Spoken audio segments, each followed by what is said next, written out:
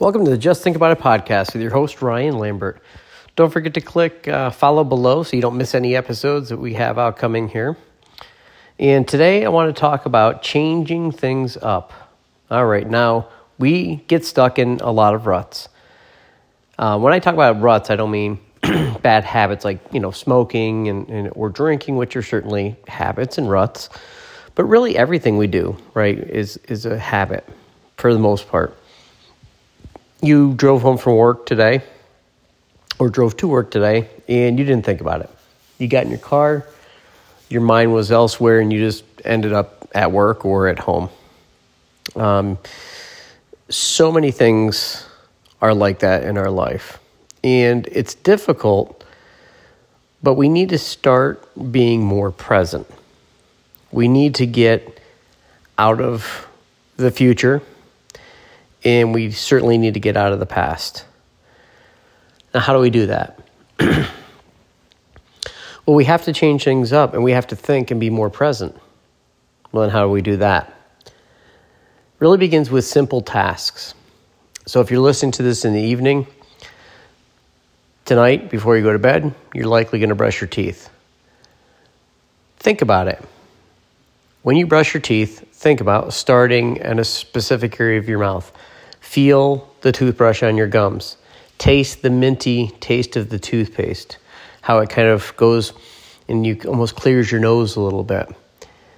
Think about the sudsing of the toothpaste in your mouth and how your mouth is getting filled with foam. Experience that sensation. Another example would be getting in your car if you're listening to this in the morning. Chances are you bought your car for an emotional reason. We pretty much all do. We may have said we need it, but the reason we bought the specific car we have is generally there was an emotion. When you get in your car, think about it. Think about that car. Think about the smell in the car. Do we like the smell? Do we not like the smell as much? Maybe we need to clean the car. But think about being in the car, looking at the dashboard, saying, geez, I really kind of like that.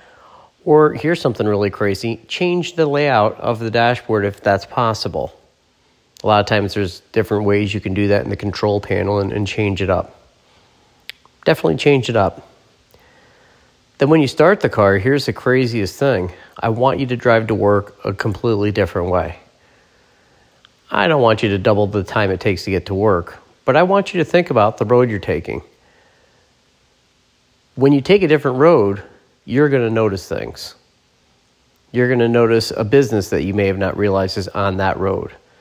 Or just a view from that road is different than you're used to seeing. And wow, I didn't realize you could see that mountain from here or that area from this location.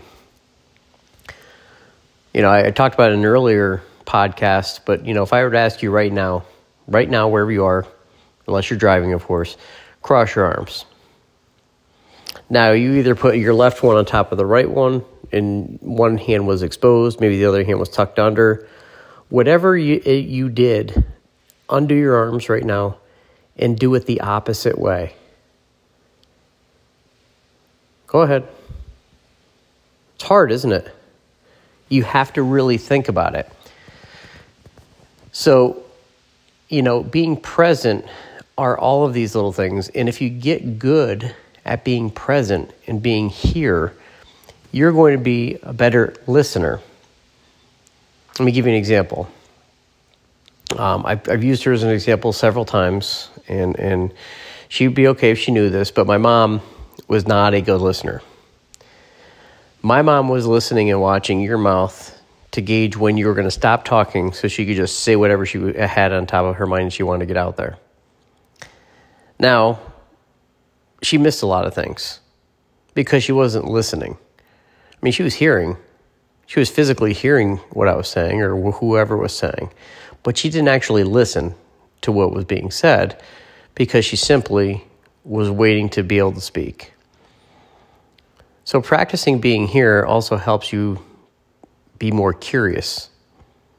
Listening with the intent of trying to figure out what the person is saying. Try to keep yourself from jumping to conclusions, finishing the sentence for them in your head, because that's, again, what our brain wants us to do. It wants to feel like it knows what's coming next and not even think. but slow it down and tell yourself to think and listen and be curious and ask follow-up questions.